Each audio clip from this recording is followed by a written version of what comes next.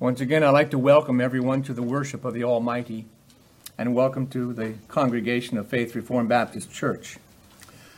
I would like to read once again the one verse from the first chapter, verse number 3. Blessed is the one who reads aloud the words of this prophecy, and blessed are those who hear and keep what is written in it, for the time is near. We've read chapter 4, and chapter 4 is the beginning of the second apocalyptic vision in this letter. I would like to review a little bit of what we've already gone through because we have seen one complete vision. In the introduction of this particular book, which is a very difficult book for some, but if we keep ourselves above the fray, if we keep ourselves above the details, I think that we can walk away with an understanding of some great truths. The first vision that we looked at had to do with the Apostle John being in the Spirit on the Lord's Day, and he heard a voice, and when he looked to see who the voice was speaking and who it was, he saw a vision of the Lord Jesus Christ walking among his churches. And he saw a great, shall we say, image of the Lord Jesus, his white hair, his eyes burning with flames, his feet with burnished brass. He had the robe of a high priest in white, and he walked among candlesticks. I can only imagine they were like torches. But he said at the very end of this particular image of who Christ was, that the torches, the candlesticks, were his churches. And so if we just look at what we were seeing, Christ is saying, I see their works, I understand where they are, and I walk among them.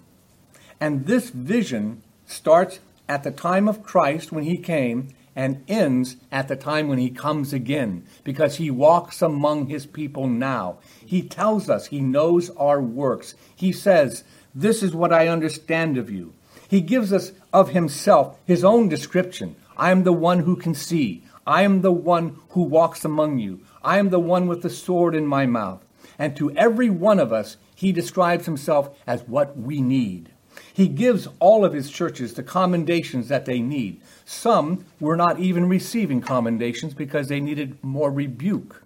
He knows what to tell us and what we need to change. He offers us the solution of what those problems are. And he tells us the consequences. And then he never forgets to give us the promises. He that overcomes, he will then allow them to wear the crown of life, to be with him in glory. All these things are done in this vision. And it goes from the time of the first coming to the time of the second coming.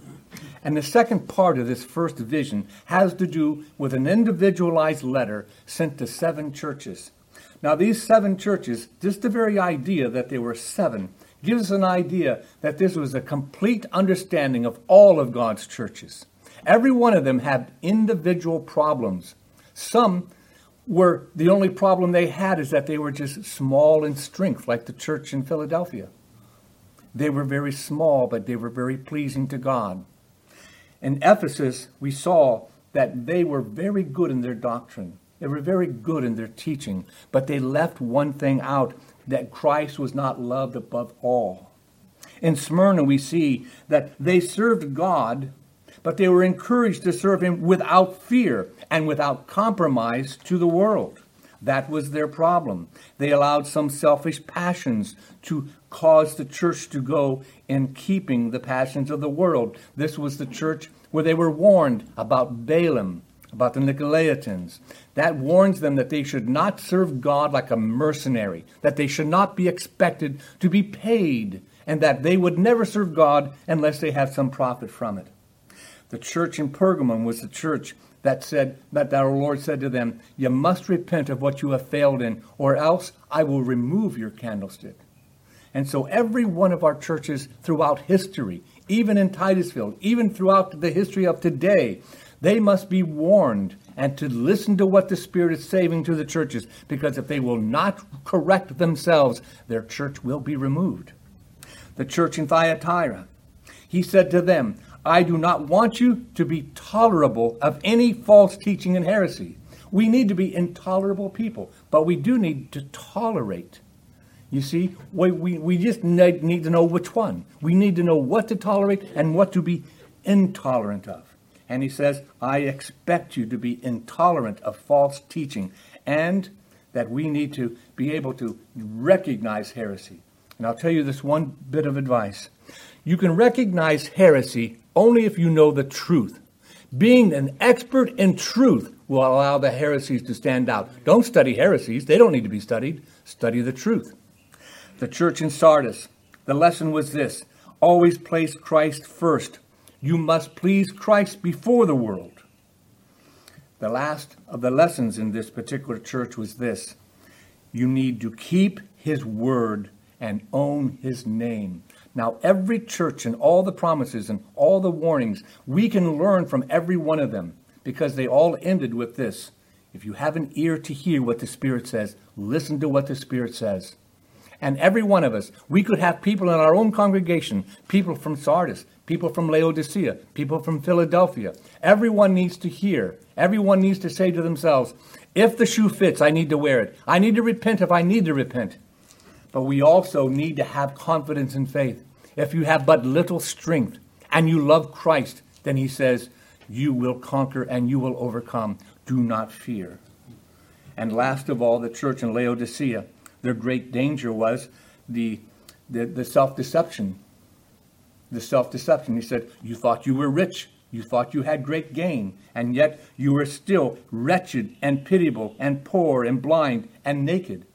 And he said, I counsel you to buy of me bread without water, gold to be refined. And so all these things were told to us during this vision. And they are told to us even now.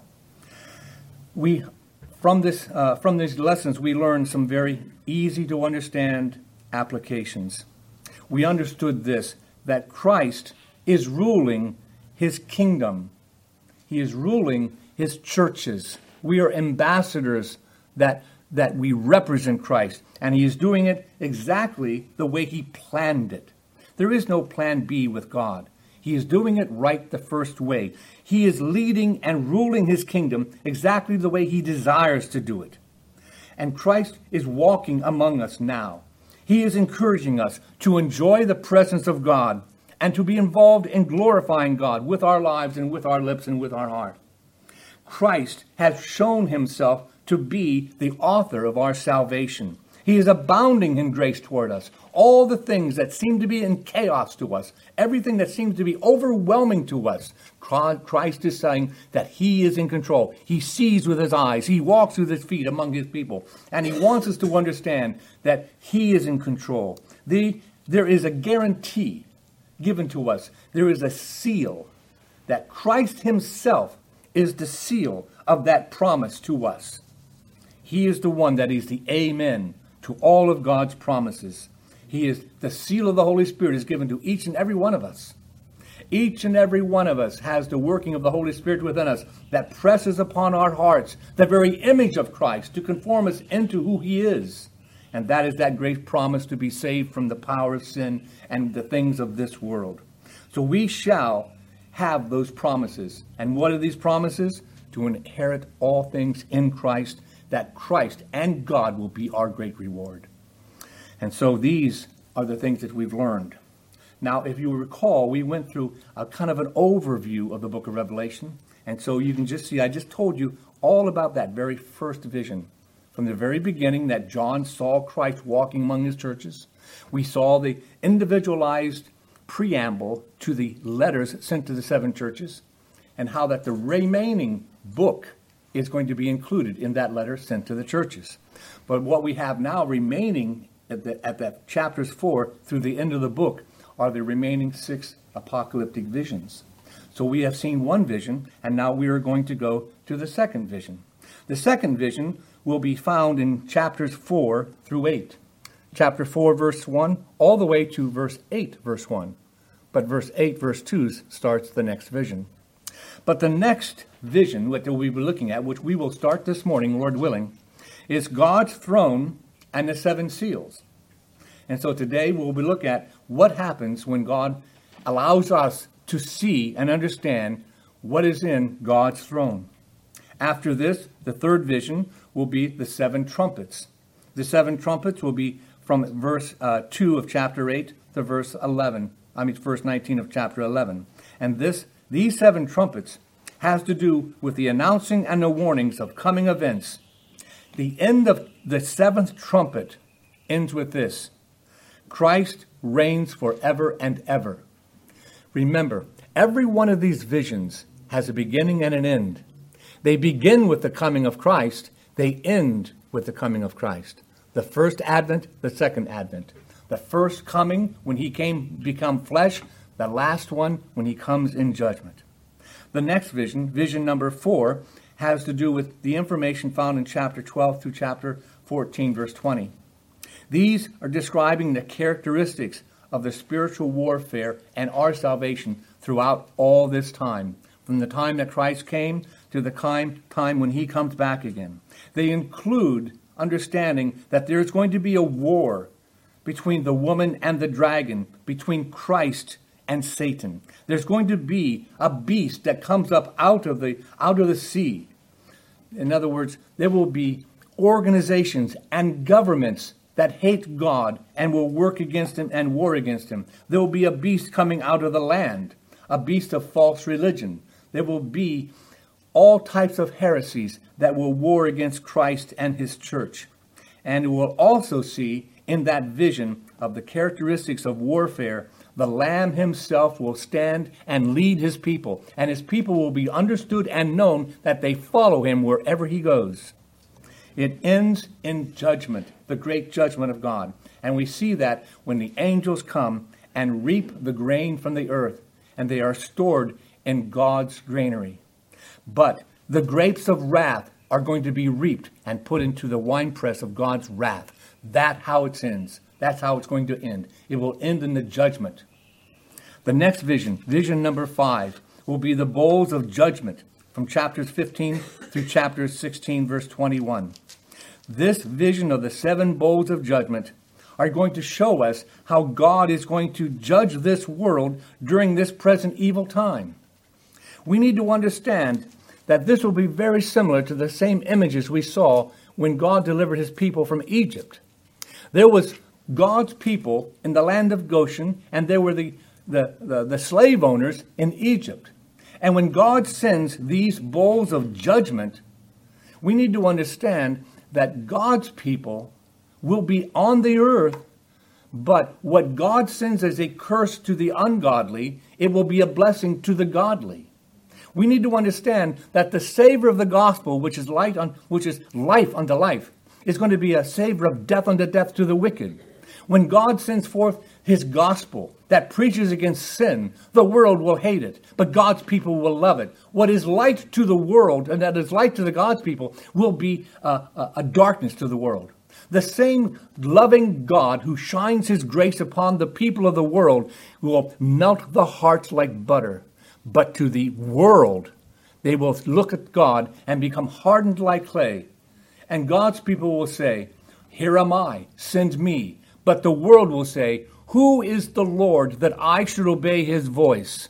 These will come like curses and plagues upon the world. But the same word of God that curses the world blesses God's people. We can see that this is how these visions are enabling us to see from the beginning to the end, all of it repeating over and over again, that we might understand from different viewpoints what we are living through right now. The last vision that we look at is when God is saying, "I will bring a new heaven and a new earth." This vision once again starts at the time when Christ came and became flesh and died for our sins, and ends when Christ comes back in judgment. It begins with the declaration of the defeat of Satan and death. Do you not remember the words of Christ when he said, "I saw Satan falling down to the earth"? That is when the atonement came and freed people from their sins by the gospel. There was a time when the gospel was nothing but shadows and types. When people would look at the people of Israel and they'll say, that people have a great God. But the types and the shadows were ripped away, and the truth came out in full force when the gospel said, the Gentiles can now hear what used to be in shadows. We now hear clearly that Jesus Christ is the Savior of sinners, and that all men everywhere are commanded to repent and to believe the gospel. And from that time, Satan was bound because he had no power to overcome the gospel. The gospel of Jesus Christ is going to release them from their sin. And it ends with God in heaven, reigning from his throne. The new Jerusalem comes down out of heaven. The tree of life is revealed once again. And there is a declaration, there is no more curse. We see Christ revealed in his power in every one of these visions. It is the same repeated truth. And why is it? Because God knows that he repeats the things that are important. We need to see them over and over again. We can understand that even in Hebrew poetry, things will be repeated so that you may understand. Instead of an exclamation point, he says it twice. And when it comes to the apocalyptic visions, he says it 7 times. A complete understanding of how we can understand how we are safe in the hands of God. All the things that come against us will come to naught. He controls this world from the whirlwind. When the world says, who can be in control of this? God speaks to Job out of the whirlwind. He is the one that's in control. He is our God. And so let's begin this next vision. Chapter 1, verse 1. After this I looked, and behold, a door standing open in heaven. And the first voice which I had heard speaking to me like a trumpet said, come up here, and I will show you what must take place after this. Now I want to emphasize one of the things that you may have overlooked when I read that. Christ is speaking here. It is the same one that John said, I heard a voice like a trumpet. And when he went to see the voice, it was Christ walking among his churches. This same voice, Christ himself, is saying to John. And John immediately was in the Spirit. Now, I don't know if there was a time lapse between the first vision and the second vision, but it appears to me that he was in the first vision in the Spirit. And now he became in the Spirit. So they may have been maybe, I don't know, some time lapse. However, I just don't know. But I can say this. The voice said, come up here. And how did he say it? From an open door. Did we not read among one of the letters that says, Christ has the key of David, and he opens a door that no man can shut, and he shuts a door that no man can open. Only he can open this door. Now, how many have gone through this door? How many have ever seen this door? Well, we have read about the Apostle Paul. He said that he had gone up into heaven, the third heaven, saw things that he was not allowed to speak of. We have understood that Isaiah saw in the throne room of God where the smoke filled the temple. And it was just completely awesome to him where he saw seraphims, creatures with 6 wings. Also, Ezekiel saw the glory of God and saw what he called cherubims, the same type of creatures.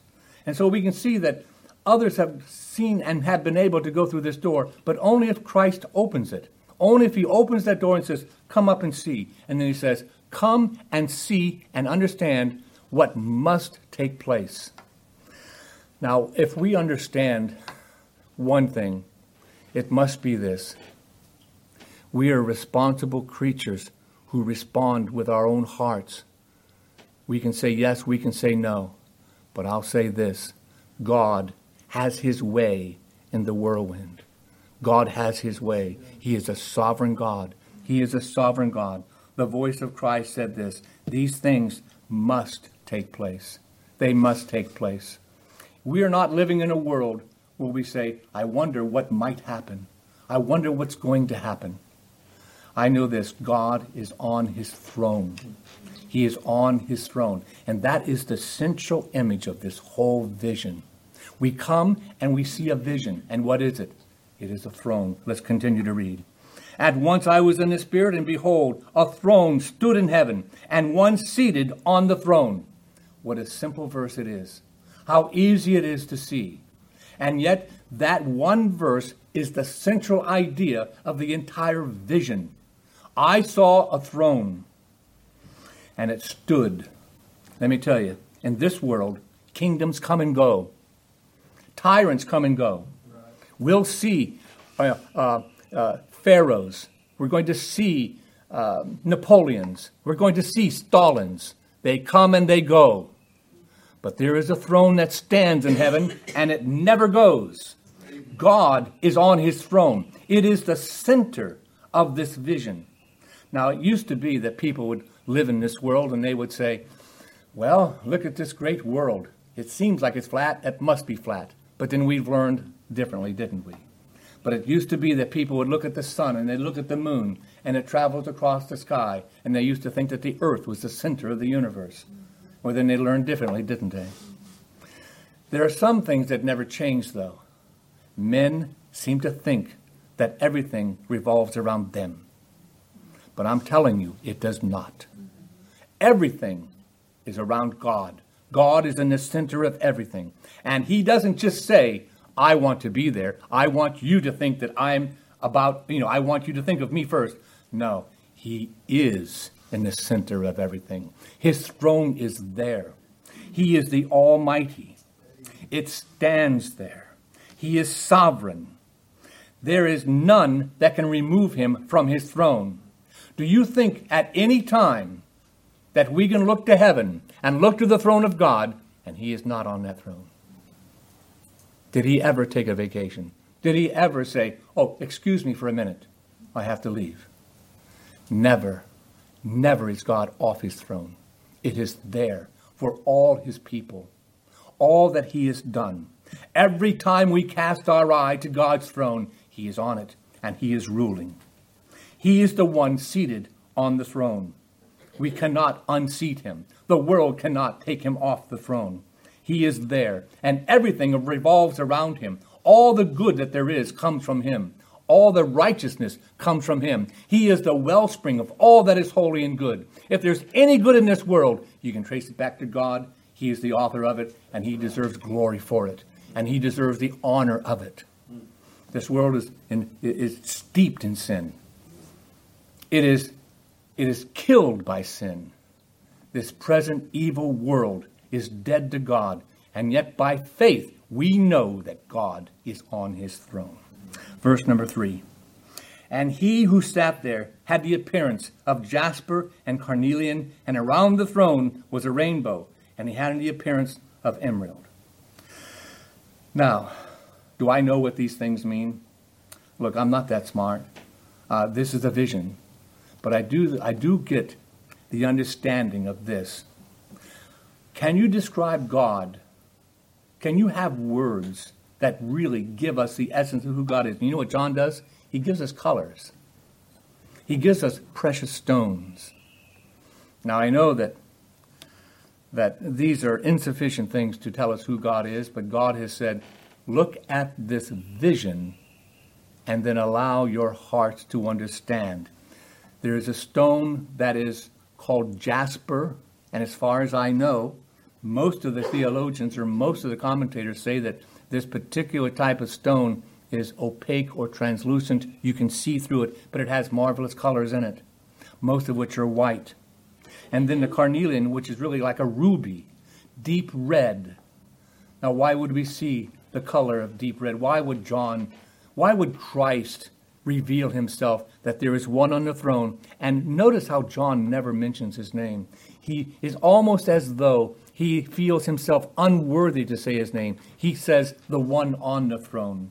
And when he saw the vision, it is though there are bright colors of white and red, and then a rainbow around him that is green. I can only imagine that the whiteness here, the clarity here, is that God is perfectly, clearly, to the very depths of all infinity, holy and righteous and good and pure. I can only say that there is a redness to him because we as creatures want to see him, but we require something that even requires the lifeblood of allowing our life to live before God. Our life is in our blood, and it requires that blood that God should say, if you want to be in my presence, there must be blood. There must be a giving of life. There is a God who can only be described in this way. It may be judgment, it may be atonement, it may be both. But let's take a look at this rainbow. When I think of a rainbow, the first thing I think of is Noah. That was the very first rainbow after great judgment. And what was that rainbow given for? As a concept, it is given to say, I have promised. I have promised not to destroy this world by water again. And here we have a God sitting on his throne with a promise that looks, well, a rainbow is multicolored, but here it says it's green. Now, I don't know what that means, but it seems to me when I was a young man, I loved spring because all the things that began to grow were the most vibrant color of green. It was the first thing I could think of when life becomes to grow. And when God says, I have promised eternal life. And here we have a God sitting on his throne. And on that throne, it's an awesome sight. There is around God our promise given to us, his promise to us that there is life from the Almighty. Chapter 4, verse 4.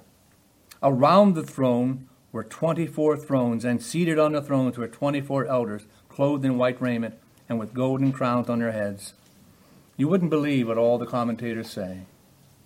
They all have very good ideas. They all have thoughts, and most of them very complimentary, very good. I recommend reading Beale, Beakey. I recommend reading many people about this. But I'd have to say, I'm going to say this. I cannot be sure exactly what these things are, but I'm going to tell you my opinion on them. Some think that these people around the throne are arranged, that is, the crowns are sitting on thrones, that they may have been arranged in a circle. I listened to one man, and I read one man, it says, God is here, and they're just encircling the throne.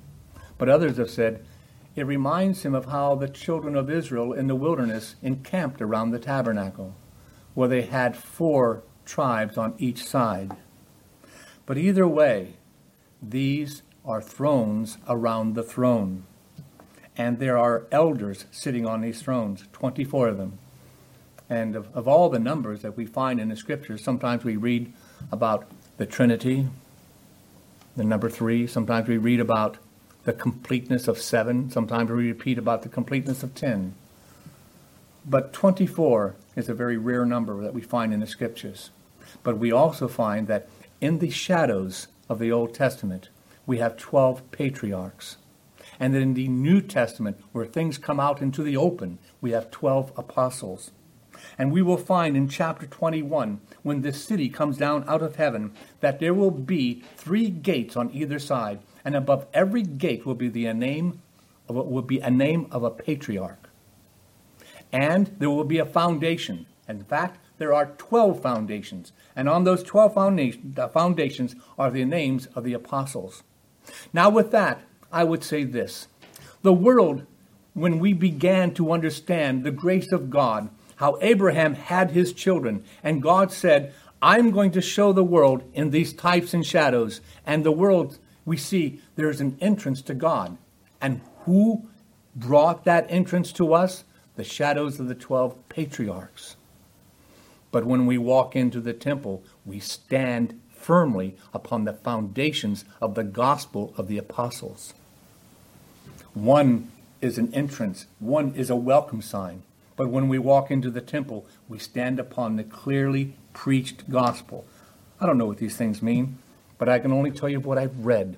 And I can only tell you this, that around those thrones, there are elders that know that they have been redeemed by the blood of Christ. They either represent individuals, and they in turn may represent saints. God said in Christ that we shall be seated in heavenly places, and we shall rule with him. And here we have saints sitting on thrones around the throne of God, and they have crowns. Now, God rules, and he is a great judge, but he has entrusted many things in this world in the means of grace. And I'm going to explain again what I'm talking about with that. You've heard about in Congress where they will pass a law And now they say, well, now that we have this law passed, we have to figure out a way to get it done. They will then assign a Ways and Means Committee. Find out a way to get this done and find out the means to get it accomplished. It usually requires money and a process. When it comes to the gospel, the preaching of the gospel are the means of salvation. It is how God, through his sovereign power, completely in control of everything, has by his sovereign will said, it shall be done in this manner. The preaching of the gospel, convicting the hearts of men to repent of sin and to cast their souls upon the atoning work of Christ and to love him with all his heart. These are the means of predestinated ways. We can rest upon that truth. We can cast our souls upon the stability of the Almighty, but saying, if we don't do it, it won't get done, because if you do not repent, you will go to hell. But I'm not saying that salvation is in your hands. I'm saying that the means of grace require repentance of sinners, and it requires faith in Christ. And so what we have here is God is saying to the elders, you must preach, and you must reign on this earth. And how do they reign? They preach the law of God. It is like a rod of iron. It tells men, if you kill, you will be killed by the sword. If you sin against God, you will be judged. Some people only think that ruling has to do with having the vision, or how shall we say, sitting in a presidency, or sitting on a kingly throne, on an earthly throne. But I'm telling you, it has nothing to do with that. Remember what Christ said to Pilate. When Pilate said, are you a danger to me? Are you a king? And he said, if my servants were of this world, they would fight. But I'm telling you, God's kingdom is here. He reigns in our hearts. And his scepter is the gospel of Jesus Christ. And the righteousness that is preached goes thundering and rolling over this land. And it's like lightning and thunderings. These elders have crowns upon their head, but it is not the type of crowns that the world can see. Christ has given the authority to his gospel preachers, to his elders on this world. He has committed to them the doctrines of Jesus Christ, and we are stewards of that gospel. And in our churches and in our congregations, we proclaim the power of God to save from sin. Verse number 5. Now, I'm surely not going to get done through this whole chapter, but if you'll come tonight, you can hear the rest of it. Okay? Chapter 4, verse 5. From the throne came flashes of lightning, and rumblings, and peal of thunder, and before the throne were burning 7 torches of fire, which are the 7 spirits of God. Now, the first thing that reminds me of is when the children of Israel came out of Egypt, and they were taken to the foot of the mountain of Mount Sinai. And when God came down and touched the earth, there were thunderings and lightnings, and there were peals of thunder. And even the people trembled so much that they told Moses, we cannot go up. Please go for us, and let not God see. Let us not be destroyed by God. I'm telling you that even in the presence of God's throne, there is a God who should be afraid. The world should be afraid of this God. And when the world sees this throne, they see lightning and thunderings. And truly, the holiness of God against the sinfulness of man is a fearful thing. It is a scary thing for a sinner to fall into the hands of an angry God. But even with this pealing of thunder, and even with the thunder and the shaking of the ground, there is before him, I'm getting a little bit ahead of myself, but I just want to remind you that there is before him a sea of crystal that is calm as glass. There is in the presence of God the quaking and the fear, but there's also a peace and calmness. There is with this 7 torches of fire. This reminds me of the kind of light that was given in the tabernacle, given in the temple, where the menorah was standing, and with the 7 lights. And of course, in the types and the shadows, it was there to provide light in the holy place before the high priest went into the Holy of Holies. But that is the light that is provided. But here we see that these are torches in the very throne room of God. And I wouldn't even say it's a room. I would say before the throne of God, which is in the center of all things, there are the 7 torches that are described here as the 7 spirits of God.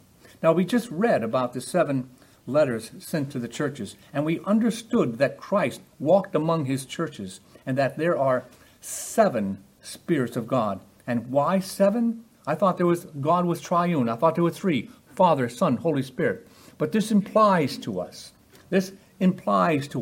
that the work of the Holy Spirit is complete, that he has not left out any of our needs. And when God examines the heart of men, he will address every single one of them. And he is there, shining bright. And these 7 fires allow the elders and the creatures that are there to see God the way God should be seen by us, meeting our needs. God is now on his throne, and his Spirit is ministering to this world in all of our needs. And we are aware of his holiness, of the great thunderings and lightnings, and yet we are close to God in peace and tranquility. There are 7 torches that represent the great work of God toward his people. With this, I'm going to bring this to a close, and we'll begin the next sermon with continuing in this vision. But I would like to cover verse number 6. And before the throne there was, as it were, a sea of glass, like crystal. And around the throne, on each side of the throne, 4 living creatures full of eyes in front and eyes behind. Now, I may not get all the way through this verse, but I want to cover at least the very first half. This sea of glass reminds me of the golden brazen laver that was before the holy place in the tabernacle. This is where the priests would come and wash their hands. And yet it was a very large basin of water. And it was before the candlesticks, right before the Holy of Holies. But here we have a description that says it was like a sea of glass. Now, in the other visions that we're about to look at, we will see that there's going to be an awful beast come out of the sea. There's going to be, as it were, this idea that the sea is like a sea of humanity, and it will offer up what men want to do. Isaiah describes sinful men as a troubled sea, stirring up the muck and mire of the bottom, and the troubleness of the sea cannot be satisfied. But here we have a vision of a sea that is completely calm and clear. We understand that God has a way of taking troubled sinners and providing the grace they need to endure all the hardships of this life, and to understand that everything that God does will be done completely well. As a matter of fact, let me use his words. He looked at all that he created, and it was very good. He was very pleased with what he did. Because in this vision, God is being presented to us as the one who was, is, and is to come. And he is the creator of all things. He is the creator of all things. And it's not as though we're supposed to walk away from this saying, well, God made this. Okay, that's all I'm supposed to think about. No. God has made all things. That includes all things that happen. And we are creatures enslaved by sin. We have the turmoil rising up within us, of muck and sin. And yet God says, in my presence you will have peace. The atoning work of Christ brings peace to the turmoiled heart. And we rest in Christ before him. And we can see that his mighty hand began at the very beginning, and it works to the very end. And all of us can rest in peace in his presence before the throne of God. And we see that he is the Almighty, and we rest in our God. And so this is what the vision is telling us. These are your problems. Hear what the Spirit says. And now walk in the throne room of God and see that He is in charge. In the other visions, we're going to be seeing a lot of scary things. But the thing that you need to know first is that God is on His throne. And we can rest in peace before Him. We can be as calm as a crystal sea. And all that God does is so easy to Him. Everything. All that He did from the beginning to the very end, it's easy to Him. Every molecule, every subatomic particle, everything that's ever existed, whether it spins in speeds that we cannot even comprehend at a micro level, even to the vastness of space where galaxies are millions of light years from each other, everything that has been transpired, God knows its path from the very beginning to the very end. Nothing escapes the almighty knowledge and power of God. And with that knowledge, He says, the sinner shall be at peace in front of me. And what do we do with this knowledge? We rest in it. We rest in the mighty power of God before His throne. That's what we do with the preaching of God on His throne, who never gets off that throne. So brothers and sisters, we will in this life live through tribulation. And we will have great things rise up against us. There will be governments against us. There will be religions against us. There will be all plagues all around us, but it will not touch us. We will be living in the light, and God will have His hand on us. He is on His throne. That's what this vision is telling us. God is on His throne. So tonight, we're going to continue this because there are two things to see in this chapter. Number one, God is on His throne. And number two, there is worship in that area. There is worship there. We must be in the throne of God, and we must worship God the way God wants us to worship Him. Let's go to the Lord in prayer and praise Him for His power, for His mighty gospel that He's given to us. Let's go to the Lord in prayer. Holy Father, You are the Almighty. There is none beside You. There is none like You. You have from the very beginning called the end. And we praise You for Your greatness, for the mighty things that You have done, for the creation that You have from the very beginning said was very good. And You sat down and You rested. And now we can see the mighty power that we may rest in, that we may have our hearts in the hand of our Christ. We are in Your hand, and no one is going to be plucked out of them. We thank You, Lord, for Your gospel. We thank You for the warnings. We thank You for the lightnings and thunderings that awakened our hearts. We thank You that now we have been given the knowledge that we can be in Your presence under the wing of our Christ, covered by His blood, that we are in Him. We are now seated in heavenly places. So, Father, we pray, may all of Your churches preach Your gospel today. May the gospel be made very clear today. May Your people be blessed with Your presence. May sinners be saved from their sin. We ask these things for the glory of Christ and for Your glory, and Holy Spirit, for Your glory. May these things be done, that our eyes might be lifted to You and You alone. We pray this in our Lord's name. Amen.